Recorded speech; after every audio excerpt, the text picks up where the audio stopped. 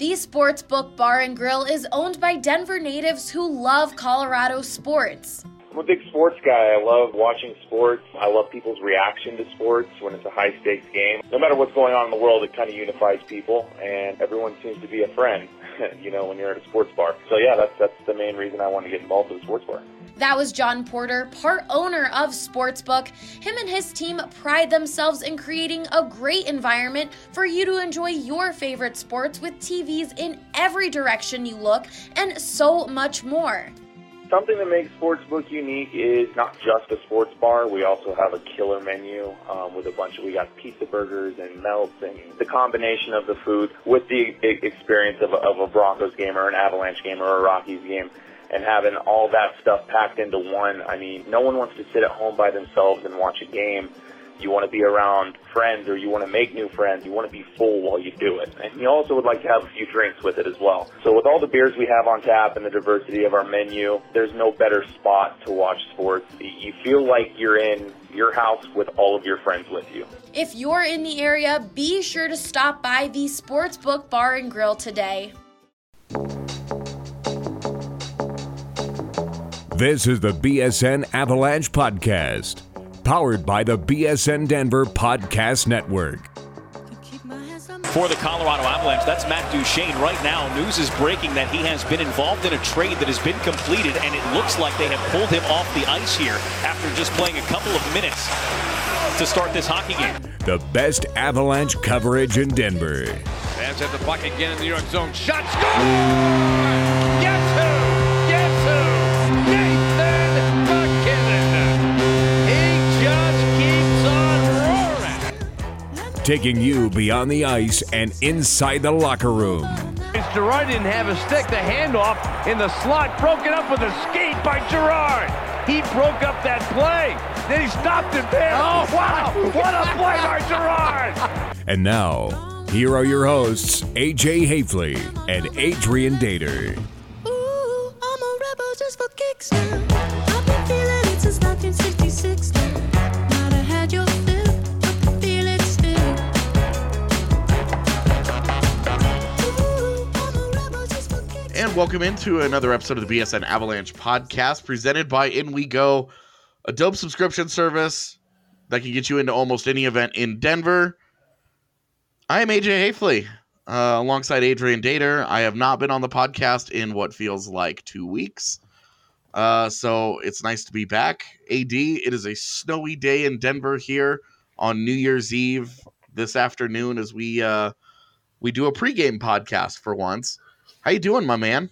Well, I'm doing good. I'm just thinking today how it really does feel like a bitterly cold eastern New Hampshire day of my youth today. This is my youth. The weather outside is my youth for 20 whatever years I was in New Hampshire. So Tell me more stories from the Civil War. Yeah, pretty close, right? Not that far off, really. I mean, I was born I was born 100 years after the Civil War ended. Just think about that. I mean, it was only 100 years. Oh, almost had it. It's amazing when you think about some of the stuff that when I was born really hadn't been all that far off. Like World War II, 20 years before. Just think about 20 years ago, how soon that feels like. And you think about how close I was to all that stuff. So anyway, yeah, cold, bitter day, Avalanche New Year's Eve game. Kind of a tradition, right? I don't know the last time we had a New Year's Eve off, actually. Yeah, I was telling somebody the other day that they always have a New Year's Eve game in Denver. It's been 5 or 6 years in a row now that they've had one. So. Well, they were on the road for a long time. I remember we had one in Anaheim. I remember going out to a franchise restaurant with a couple of writers from Anaheim after that game. We had like glass of champagne. We actually had a glass of champagne in the press box that night. That's cool. Yeah, that's why my story was incomprehensible. It used to be in Arizona too. We had a few of them, I think. I remember one in Arizona. I think Stasny broke his arm or one. More than one, yeah. Might have broken his wrist. I think that was a home game. He actually broke his wrist against Arizona. Okay. But yeah, a couple of them in Arizona. I remember going out to another franchise restaurant after another NHL New Year's Eve game. So yeah, I've had a good time on New Year's Eve the last few years. I am not a New Year's Eve guy to begin with, anyway. Though I'm not going to be hanging out at the bars anymore, regardless, really. But yeah, just it's always fun to see the ball drop and everything in Times Square. It was fun for me as a kid. I remember parents used to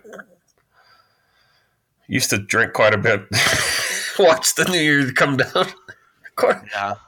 And I would just sort of sit back and watch them all get drunk and think, kid thoughts about it. And boy, adults are cool. Yeah, they're on a good mood, aren't they?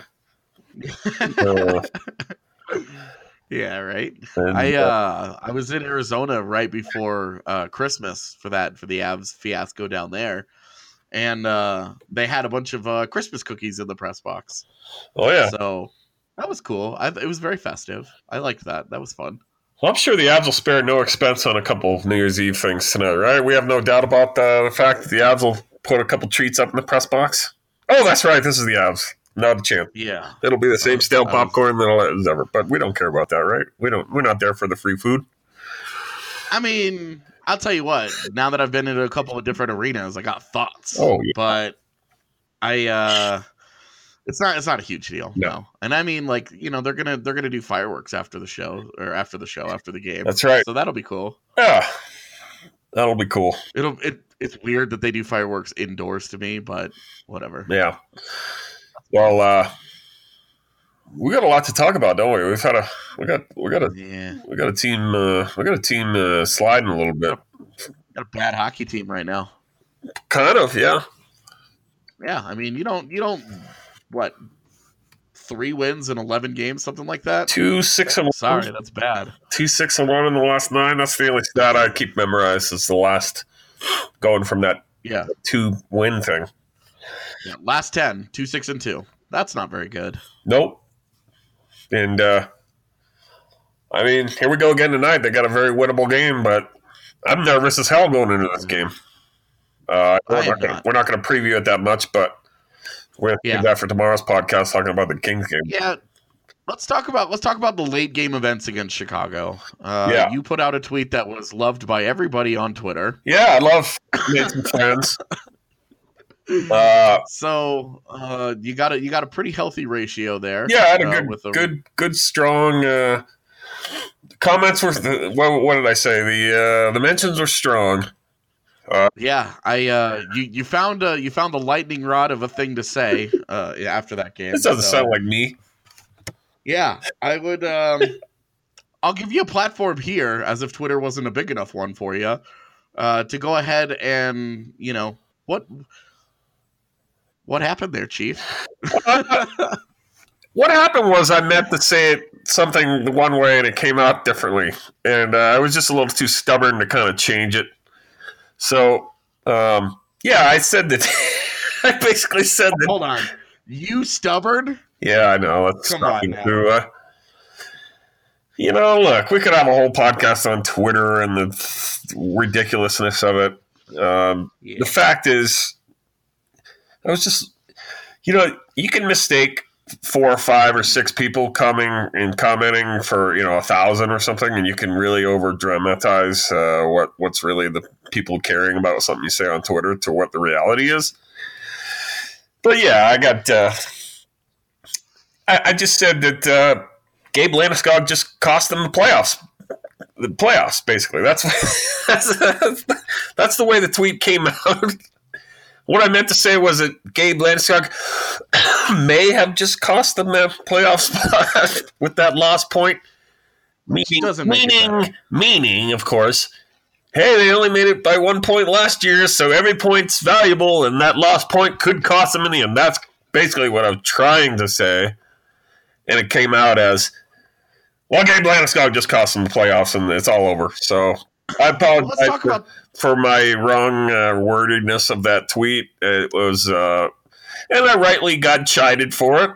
And I think I've made some progress, as I told you, AJ. The old me might have come back at everybody and argued all night long and probably blocked half of people. Basically, I just knew I'd stepped in it for a second and thought, all right, everybody's just going to take their shots at me here, and I just got to take it and move on. And that's what I did, basically. A couple people I said a couple things back to, but nothing too mean or anything, just arguing the point that, yeah, I think it was a horrible penalty, and it very well may cost them the playoffs in the end. I mean, I'm not going to back off from that. All right, drama. Let's talk about the hit itself, because for some reason that was deemed controversial by some people who didn't feel it was a penalty at all. Yeah, a lot of people. Yeah, and for me, there were officiating problems in that game, and I definitely would agree with that. I don't think that was one of them. I mean, I still haven't seen it. I've been trying to find more GIFs of it, and I can't find them, but I certainly thought I saw Landy's stick go up and hit him in the face. Yeah. So what's there to argue? Yeah. I mean, a lot of people say, no, the Blackhawks player's own stick hit him. I mean, I'd like to see it a little more clearly still before I laugh at that. But I know when I saw it that I thought, yep, that's Landy's stick, all right. Yeah, I didn't have an issue with the penalty at all. I thought it was dangerous. I thought it was reckless, and I thought it was stupid, and I thought Landeskog cost his team. And I don't have an issue saying that. I thought he was in the wrong there. I thought it was a clear penalty. There was a bunch of blood. It happened right in front of where I was standing. I thought it was a very obvious call. I didn't have any issues with that. My issue was with the not called high stick by Taves in overtime, where he knocked the puck out of the air with his high stick right in front of Arlie on the rebound that led to the game-winning goal. And that didn't get called, and that was my frustration, not with the call against Landeskog. I thought that the call was appropriate. I thought it was the right call, and I thought it was obviously the wrong thing for Landeskog to do at that time. First of all, it's Jonathan Toews. I mean, there's the rule in hockey is there's no penalties that can be called on Jonathan Toews. I mean, didn't you see the last Avs game against Chicago here, where he blatantly tripped Sam Girard and sent him sprawling into the boards? Could have killed him. Remember, I was in Arizona, so right. I missed that game. Well, horrible non-call there led to a power. It led to Girard being injured. To be icing or something? What? Wasn't it supposed to be icing? Yeah. And Girard clearly won the battle to the puck. I mean, he clearly won the battle to the puck. He crossed down by the hash marks before Toews. Clearly. And yet they wave off the icing. Then Toews trips Girard and sends him flying into the boards where he got injured. Cost him the rest of that game. He did not come back and play. Definitely hurt the team. They had to play with 5D the rest of the game, but no call. So anyway, Jonathan Toews, you can't make a call to Jonathan Toews. Yeah. But yeah. 100 player ever. Yeah. Remember? The point is, he got away with one. The Avs didn't. The Avs are not getting away with much right now from the refs, that's for sure. But the Avs are also creating a lot of their own problems. They played horribly. I mean, they're not playing well. They're playing. It's weird because I think defensively they've really fallen apart. At the same time as offensively, I think they've started to find their legs a little. In that they're generating more as a group. It's just not going in. Like right now, the top line is the only line that's producing any kind of points. But I feel as a whole, the lineup is producing more chances throughout 1 through 4 than it had been. But it's getting undone by the fact that other lines aren't consistently finishing. And when I say other lines, I mean lines 2 through 4 should be expected to give you at least 1 goal per night. That's a fair expectation. Those not the same line, not the same guys every time, but those 9 players should be good for 1 goal for you per night. Well, if Jesse and they haven't been. Jesse and I got into this last podcast that we're on with him and me. This was after the loss to Vegas. Well, I said, "Hey, Jesse, bottom line isn't doing that much," and he came back and he says, "Dater, the stats show that they've got some of the best balance in the league offensively in 2 through 4 right now." They do. See, but I'm not seeing it either. I don't feel like it's consistent. Well, it's certainly not consistent, and the problem is over the last, I would say, 10 games, this 2-6-2 stretch, it hasn't been. I mean, it's been he's right in that. I mean, if you look at the big picture, what they've been able to produce through their lineup is among the best in the NHL. It's among the deepest in the NHL. But in this stretch, it hasn't happened. And that's why they've been losing games. I mean, they haven't been able to get points from those guys. Well, and at the same time, your top line has also not played very well, in my opinion. I've been all over Nathan MacKinnon the last couple of weeks. I don't think he's consistently played well, and he drives that line. Any thought that Mikko Rantanen was driving that line, despite leading the league in points, is false. Rantanen doesn't drive that line. It's all about what MacKinnon is up to. Rantanen is just the perfect sidekick. I agree with that 5-on-5, especially. I think power play Rants can lead things more. To me, the biggest problem of by far of late is the power play. I mean, right? I mean, that's in addition to all the problems that the top line's been having. With especially MacKinnon. And one thing McKinnon's driving, I know it's driving Bednar crazy, and yet you're not hearing Bednar ever say anything about MacKinnon. I don't know if he's afraid of offending him or, upsetting the golden-haired child, but the turnovers in the neutral zone by Nathan MacKinnon are becoming really, really problematic. I mean, they're costing the team not just good scoring chances and sometimes goals, but flow. And when he turns a puck over, they can't get their forecheck going because even if the top line doesn't score, usually the puck will remain in the zone. They can get a line change and sort of keep a good flow going. When Nathan MacKinnon's just giving the puck away in the neutral zone, it just tires everybody out. The D's got to scramble to get back. The forwards are caught too deep. Everybody gets tired, and they lose hockey games. Ultimately, they lose hockey games. That's the bottom line, man. And I think with MacKinnon, I think there's a lack of accountability in the organization. I think he gets treated with kid gloves and that he isn't held to the same standard as everybody else. I think that he's kind of the golden child in the same way that Duchesne was in his time here, where he's on a different level. And, hey, he's our best player. We're going to treat him one way. And, I feel like some of the mistakes that he's made, you kind of shrug some of them off and say, well, it's going to happen. Ultimately, he's going to generate more than he's going to cost us. But I think lately that hasn't been true. And I think it's a big issue. I think it's maybe don't play him as much. Maybe cut the minutes back just a bit. I mean, sit him down for a period or something. Do something. I mean, maybe that's too drastic, but do something. Maybe something that says, hey, I get frustrated with Tyson Jost's game. He goes to the fourth line. I get frustrated with Zadorov's game.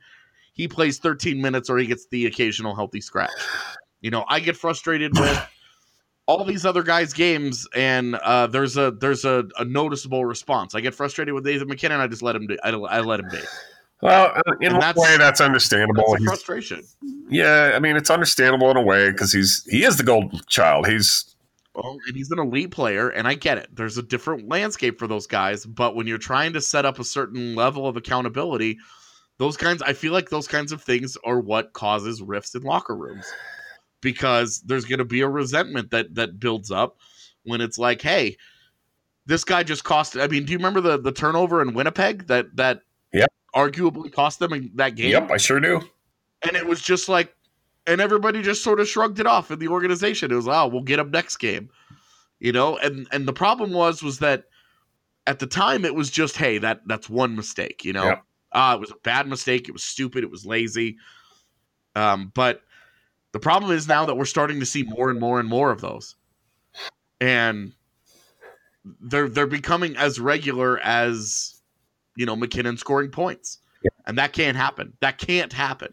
No, If that's what's going to happen, he's going to turn into Claude Giroux, and the Avs will be as good as the Flyers have been during Giroux's time, which is, hey, they may make one great run, but otherwise they're entirely forgettable. If the Avalanche are going to be something more than that, something special, they're going to go on a special run with some of these guys. They cannot allow that kind of lack of accountability to seep into their best players. Those guys have to be dialed in the same way that their depth guys are. Otherwise, you're not going to be on the same page, and you're not going to win anything meaningful. Yeah, 100%. What about this theory that the reason why they won't challenge McKinnon too much or upset him is because they know he's underpaid right now, and he's doing so will only, they feel guilty about that in a way, so they're going to not hold him accountable as they would otherwise, because you're not going to see any Jim Lights bashing of Nathan McKinnon on this team. One, because they, for people who don't know what we're talking about, the president of the Stars came out and said profanities about Jamie Benn and Tyler Seguin the other day. And, which was a whole different kind of making $10 million a year, or 8 to 10, and Nate's making 6.3 and more points than either of those guys. What do you think of that? That they're, I don't think too much about the salary stuff. Yeah, I do. I think a lot about salary stuff. It was a different world when he signed that contract. It was a fair contract when he signed it. I know, but and then it's on McKinnon. At the end of the day, that's not the team's fault. The team gave him a fair contract. If McKinnon wanted to get paid, if he's going to be mad about the money, he shouldn't. One, he shouldn't have signed that deal. And two, he should have had the breakout. He should have maybe taken that leap before his contract came up. No, I agree. He signed it. He can't be mad, but you know darn well that sports isn't a fair, rational landscape about anything. So, if Nathan McKinnon was to be upset about the money he's making right now, let's say, I'm not saying he is. I don't know, but if he was, that would make perfect sense to me in a way, because that's just sports. He's going to be mad about making $6.3 million when he's seeing Tyler Seguin making 10.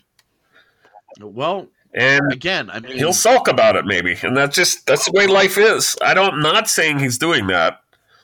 What I am saying is, if he's going to sulk about it now, we've got a long road ahead of us, because he's got 4 more years left of that. I know he does, and I wonder though if that's just in the back of his head. Like, what should I be?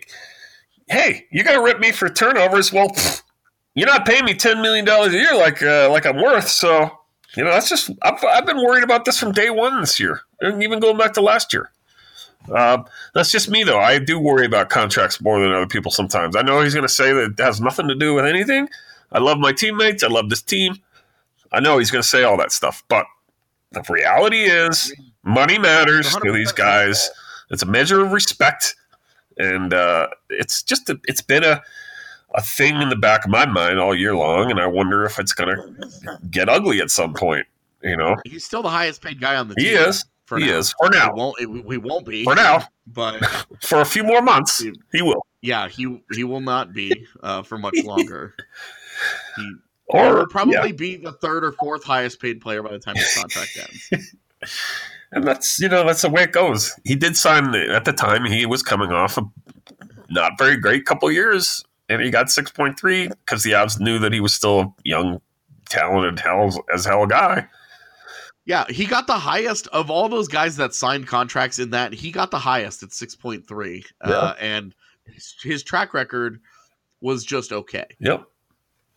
Well, so his credit. That's reality. His credit, he got a lot better.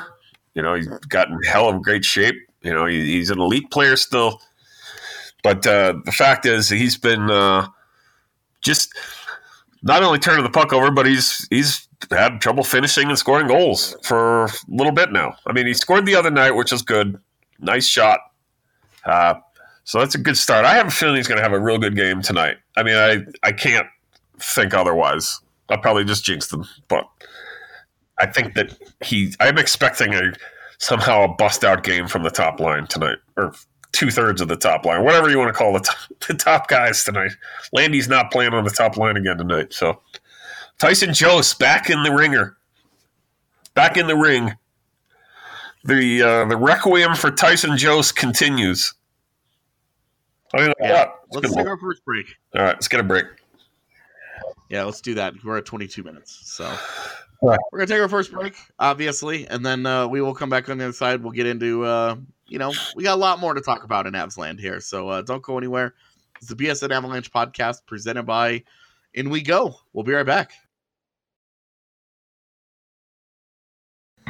Hey everybody, this is the BSN Avalanche podcast presented by In We Go, Denver's best subscription that allows you to go to as many events as you can, including Avalanche games for only $39 per month. There's no additional costs or fees. You heard that right. You can get tickets to Avalanche home games with your In We Go subscription for only $39 a month. And it's not just Avs games. It's Rockies, Rapids, Nuggets, Buffs, concerts, beer tastings, food fests, comedy shows, concerts, and anything else that you can imagine. If it's going on in Denver, there's a good chance that In We Go can get you in. Here's where it gets good. We partnered with In We Go to give BSN listeners a great deal. Go to inwego.com/BSN or download the app for free and use promo code BSN50 when you subscribe to get 50% off your first month. That's right, all events in Denver for under $20 during your first month. Try it and fall in love with it just like we all did at BSN Denver. Go to inwego.com/BSN or download the app for free and use promo code BSN50. Now, enjoy the show. Welcome back in segment number 2 here, the BSN Avalanche podcast presented by In We Go. Adrian, the Avalanche have had troubles all over their roster lately. They've called up Ryan Graves thanks to the ineffectiveness of Anton Lindholm and Mark Alt, while Nikita Zadorov has been hurt and other injuries earlier. Graves has looked good in his couple of games here. It's still early on, but some positive returns there. They've made a handful of other changes. They keep juggling their forward lineup. AD, what are you seeing in that lineup that you don't like right now? Oh boy, that's a loaded question. Maybe I should ask the other side of it. Is there anything that you do like from it? I like JT Comfort lately, but what I don't like is your question. To me, hockey's everything's pretty much always stems from the top. Everything flows from the top. When the top line isn't clicking, it affects everything. And the top line just hasn't been clicking as much. I mean, clicking as much as leading the league in scoring is a bit of an unfair comparison, but it's, we all know the truth is they're not clicking as much, and that's the top line has been broken up as we go into another game where we are not seeing the three-headed monster together. So what I don't like is, I don't know. I guess I could be a little critical of the coach, some of the moves. I didn't like the Matt Nieto move at all. That was a waste of a period. That was a waste of a game, Well, I mean, he went back. He was back, but he just come on, man. Matt Nieto, come on. Yeah, they punted the first period of that game with a waste of time. Well, and they also did that part of the way in the third period too of the Arizona game, which you were at. Well, that was different. Landy's fight forced that. Well, that's right. Well, but that was why they did it, was because they looked good in that minute together because Landy was in the box for fighting. So Nieto got up there, they scored a goal, and so he was like, "Oh, well, that obviously worked great. Let's keep doing that." Like, what are you doing? No.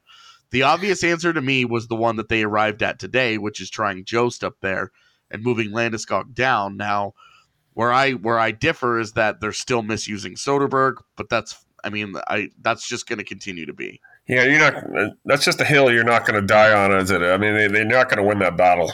They're not going to use Carl Soderberg on the second line, period. Yeah, unless everybody gets hurt. I think Jost should have been the second line our first line winger solution to all along. I mean, your most talented players are going to be the most talented players in the end, and you're just not going to create a 20-goal scorer all of a sudden out of Matt Nieto by playing him with the other guys. I mean, he had that 15-goal season, though, which has thrown everything kind of out of whack as far as expectations, and we knew this would happen. We talked all summer about this. I thought he was not going to repeat that. Yeah, he was definitely not going to repeat as a 15-goal scorer, and he hasn't. He's on pace for, 8 goals little or so? So roughly half what he produced last year, which we all knew was happening. Well, and is more in line with his career. He's always been like a 10-ish goal guy. I mean, this is Cody McLeod disease, Cody McLeod with the 15-goal season once. Yeah. Everybody expected him to be a 15 to 20-goal scorer the rest of his career, and I don't think he ever hit double figures after that. Right. This is where I would say I think this is where the Wilson injury has really hurt them, because they've lost that stability there. And while, Colin Wilson's not a star, but he is a reliable guy that you can put into your lineup and you know what you're getting out of him. 13 points through 35 games. Again, you're not talking about any great shakes here, but 8 goals, almost all of them just standing in front, banging away at pucks. And for a team that can get soft on at times, that's an important asset to have. His injury has affected them more than I think we expected it to. And they haven't really found an answer there. Well, I disagree a little bit. I don't think Colin Wilson was ever a stabilizing force in much of anything. I'm not a huge Wilson guy. Never really have been. He adds more of a physical nature to that line, and he can score some goals in front of the net, yes, at times, but man, he also goes 6-7 games without a point, and you're like, boy, why is he even up there? I just think they've never figured out the second line, period. No matter who's on that line, it doesn't seem to work, and on we go, still trying to figure it out. And you ask what I don't like, I guess that's still the main thing, is the second line just has not ever been good enough to be stabilized and have an identity and stick together. And Bednar so up and down. We all are. He just keeps mixing and matching, but it's nothing's been working.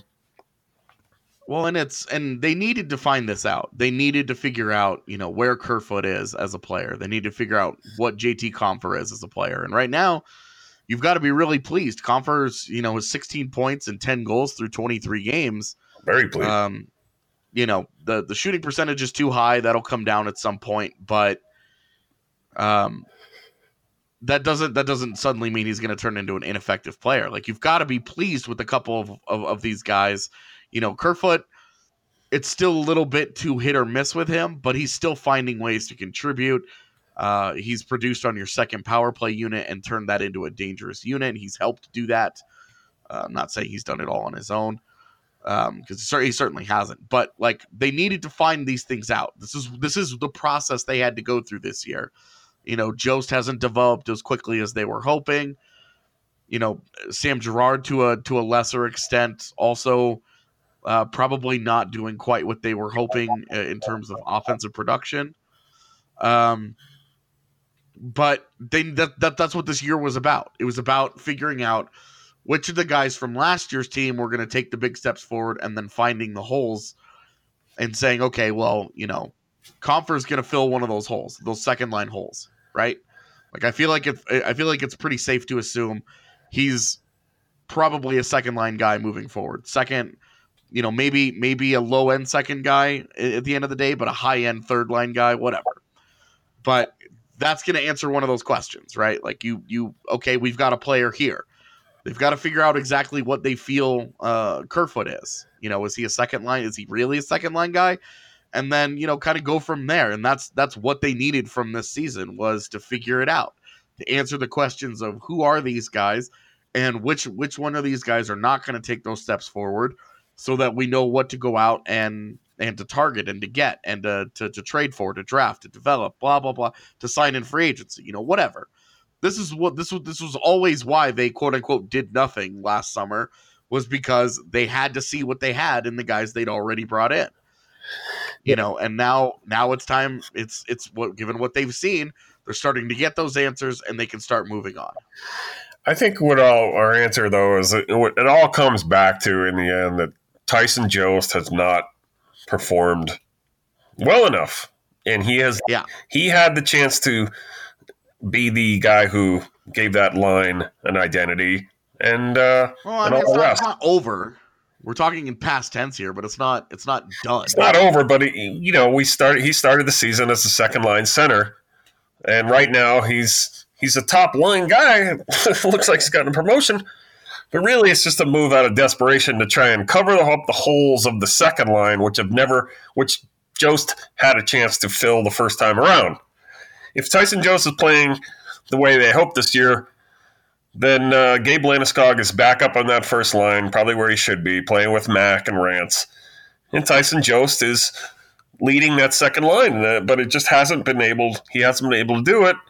And that's why Bednar is starting to scramble around and move a Landeskog down there. So to me, it all comes down to the fact that Tyson Jost has not put up the numbers, man. That's just, the numbers don't lie here.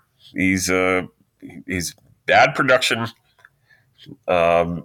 Lately, seems like he's just getting even lost in the games as far as even puck possession, anything. He was on the fourth line not long ago. So, to me, latest chance to do good, but how many chances is he going to get?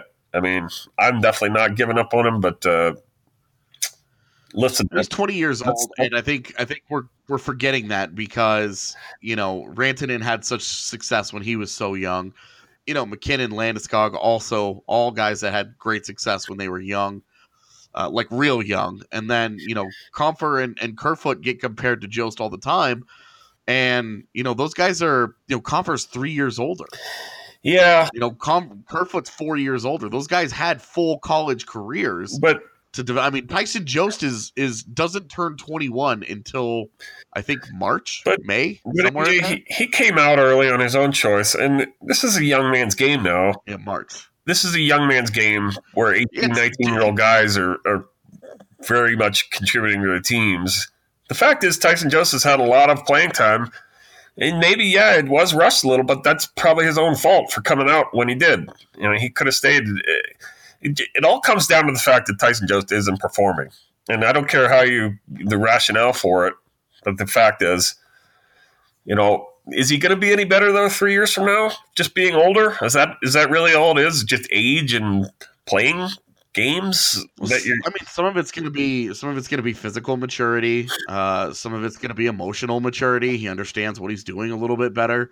I'm not making. He hasn't been good enough through his first 100 games, but you also don't want to give up on a guy because of his first 100 games. I agree. I don't think he was ever a superstar in the making. I don't think he was ever going to be, a top, like an elite player or anything. This is a guy that, he has all the characteristics and all the intangibles to be a great leader and a great foundational piece as a high-end complementary player, a second line guy. Yeah. Maybe he ends up a really good third line guy. Maybe that ends up being what happens, and Comfer ends up being the second line guy they thought Jost would be, and Jost ends up the third line guy they thought Comfer would be. And that's fine. Maybe that's how that goes. That's fine. The fact is, when you're not getting anything from Tyson Jost as a player, no matter what line you're on, then it's a problem. Yeah, it's not good enough. No.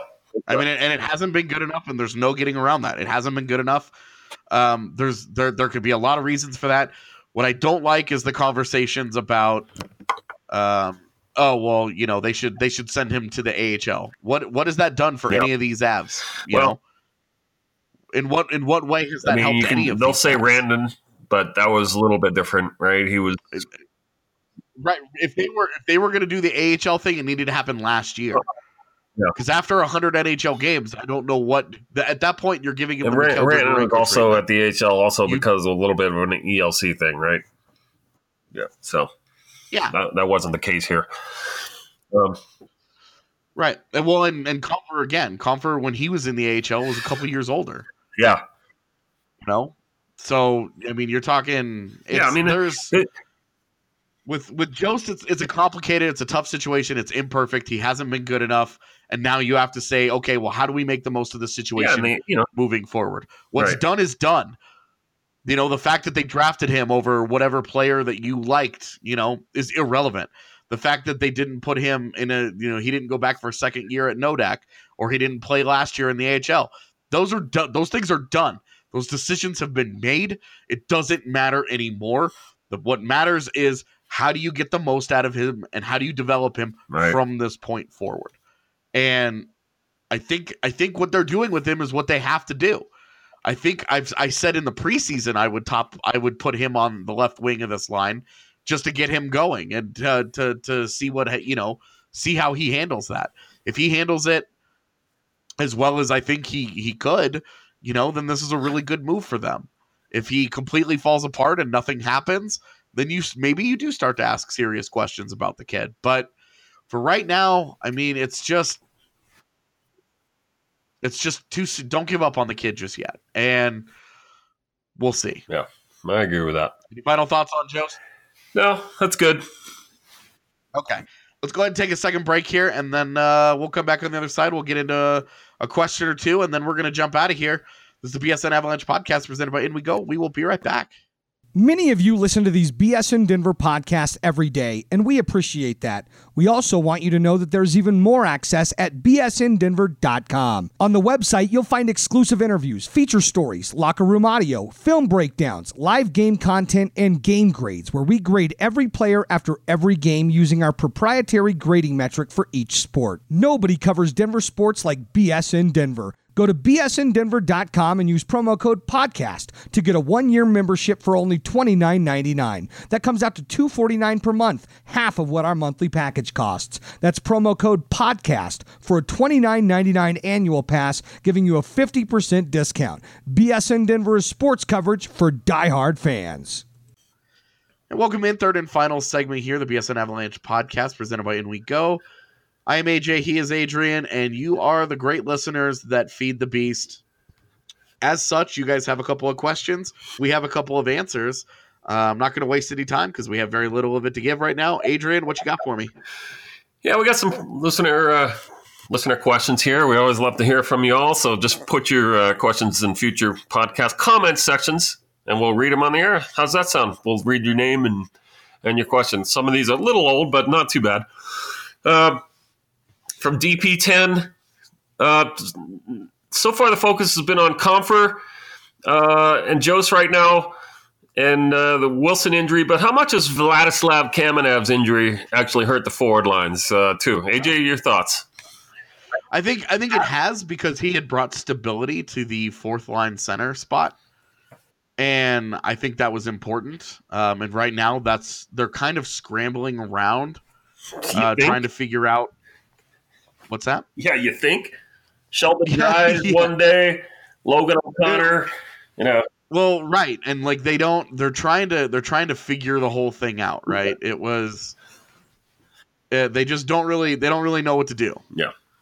And the Kamenev injury, it created that curveball for them. So it's definitely had an impact. There's no doubt about that. It has absolutely had an impact.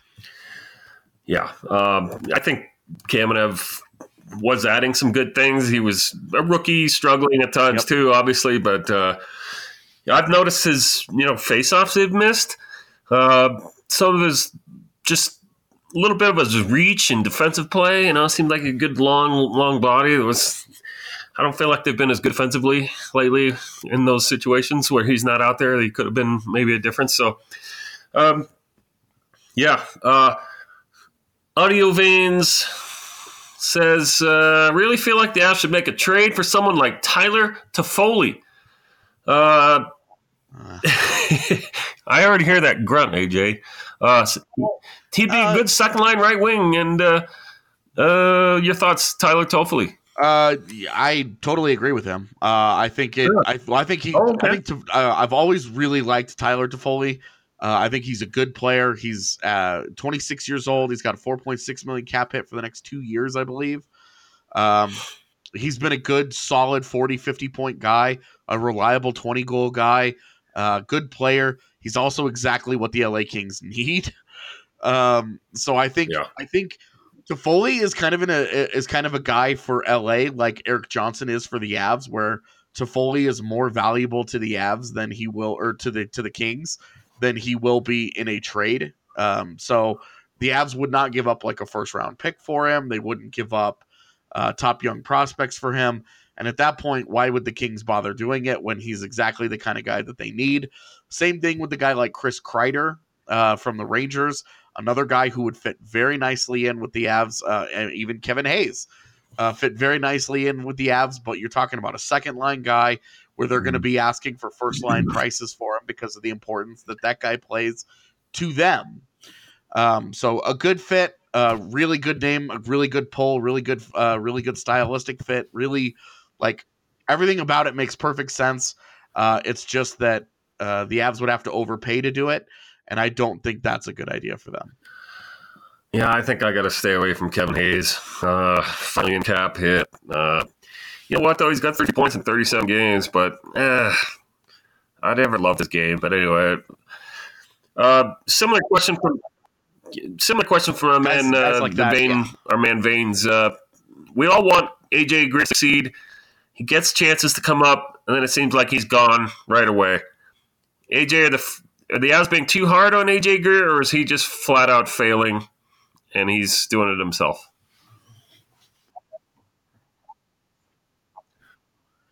You can't really say that they've put him in a position to succeed yet. So it's hard to judge when he comes up and he plays 5 minutes next to Gabe Bourque and whoever the fourth line center du jour is that week. It's not really a situation conducive to figuring out who that guy is. The same thing will be said of Logan O'Connor. If he comes up and he does absolutely nothing, it's not because he's not a good player or anything. It's not a situation where he's going to get opportunity to show who he is. And the same thing has really been true with Greer. Outside of a couple of games very early in his career, he hasn't really gotten a chance to play very many meaningful minutes. And it's really difficult to show who you are. Yeah, well, I mostly agree with that. But, it's also a cutthroat world, man. You got to do something. Yeah, I mean, it's just not a fair world. And he's always penalties have been a problem. I don't think they have things like that. Well, not as much this year, but I don't know. I agree, and but I also think that it's a cruel world, and yeah, for some reason it's just not working. Bednar doesn't see what he likes, and back he goes.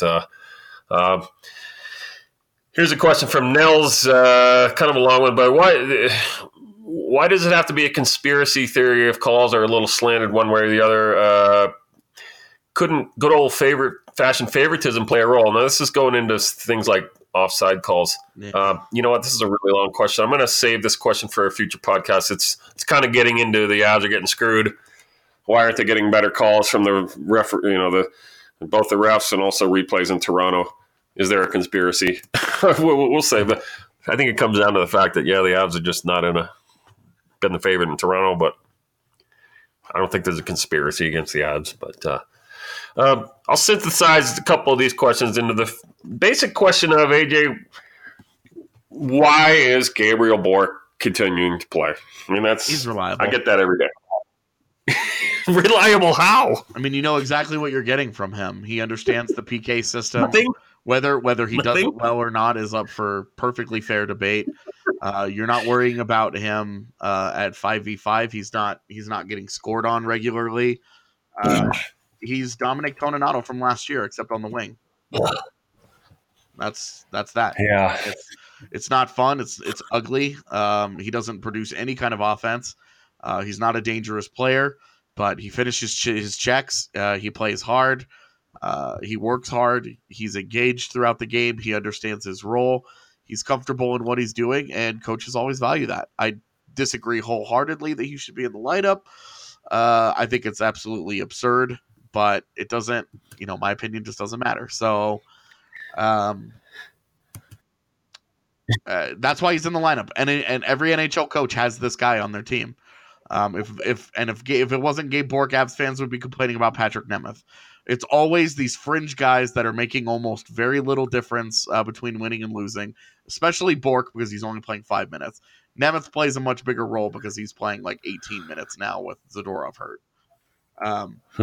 But there's always these fringe roster guys that fans obsess over. Why is this guy here? He's not doing.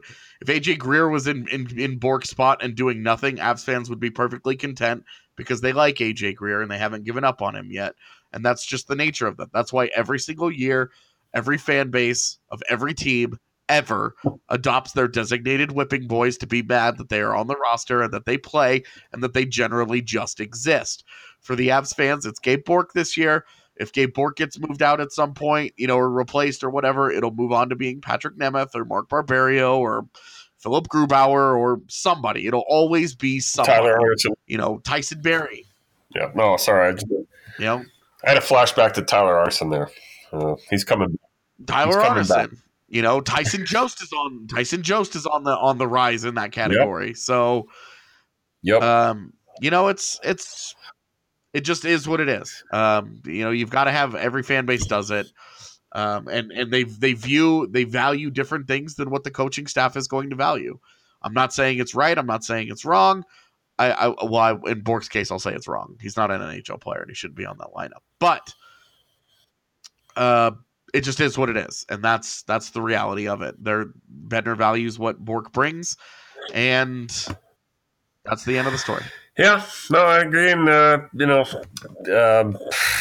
the guy will go out and score 3 goals tonight, maybe. So we'll see. We'll wrap it up we'll break it down on the pod tomorrow if he does. Call it the return, the Bourque returns to glory in Colorado, something like that. Yeah. That's pretty much all the questions I got. I think for this. Keep sending in your questions. We'll read them. And we'll get to those. We'll definitely get to officiating when we have time. Meanwhile, we're going to hop out and cover a game tonight. We're going to break it down on tomorrow's pod. And have a happy New Year, everyone. Yeah, absolutely. We'll be doing something. We've got stuff in the works for tonight. So we'll much love. Let's get out of here, AD. Stay safe out there, folks, and thanks for a good 2018. We'll be right back in 2019. We'll talk to you in another year, as they say. But absolutely. Less than 24 hours. So, all right, man. Good one. We'll talk to you soon. Yeah, this has been the BSN Avalanche podcast presented by In We Go. We will see you guys tomorrow.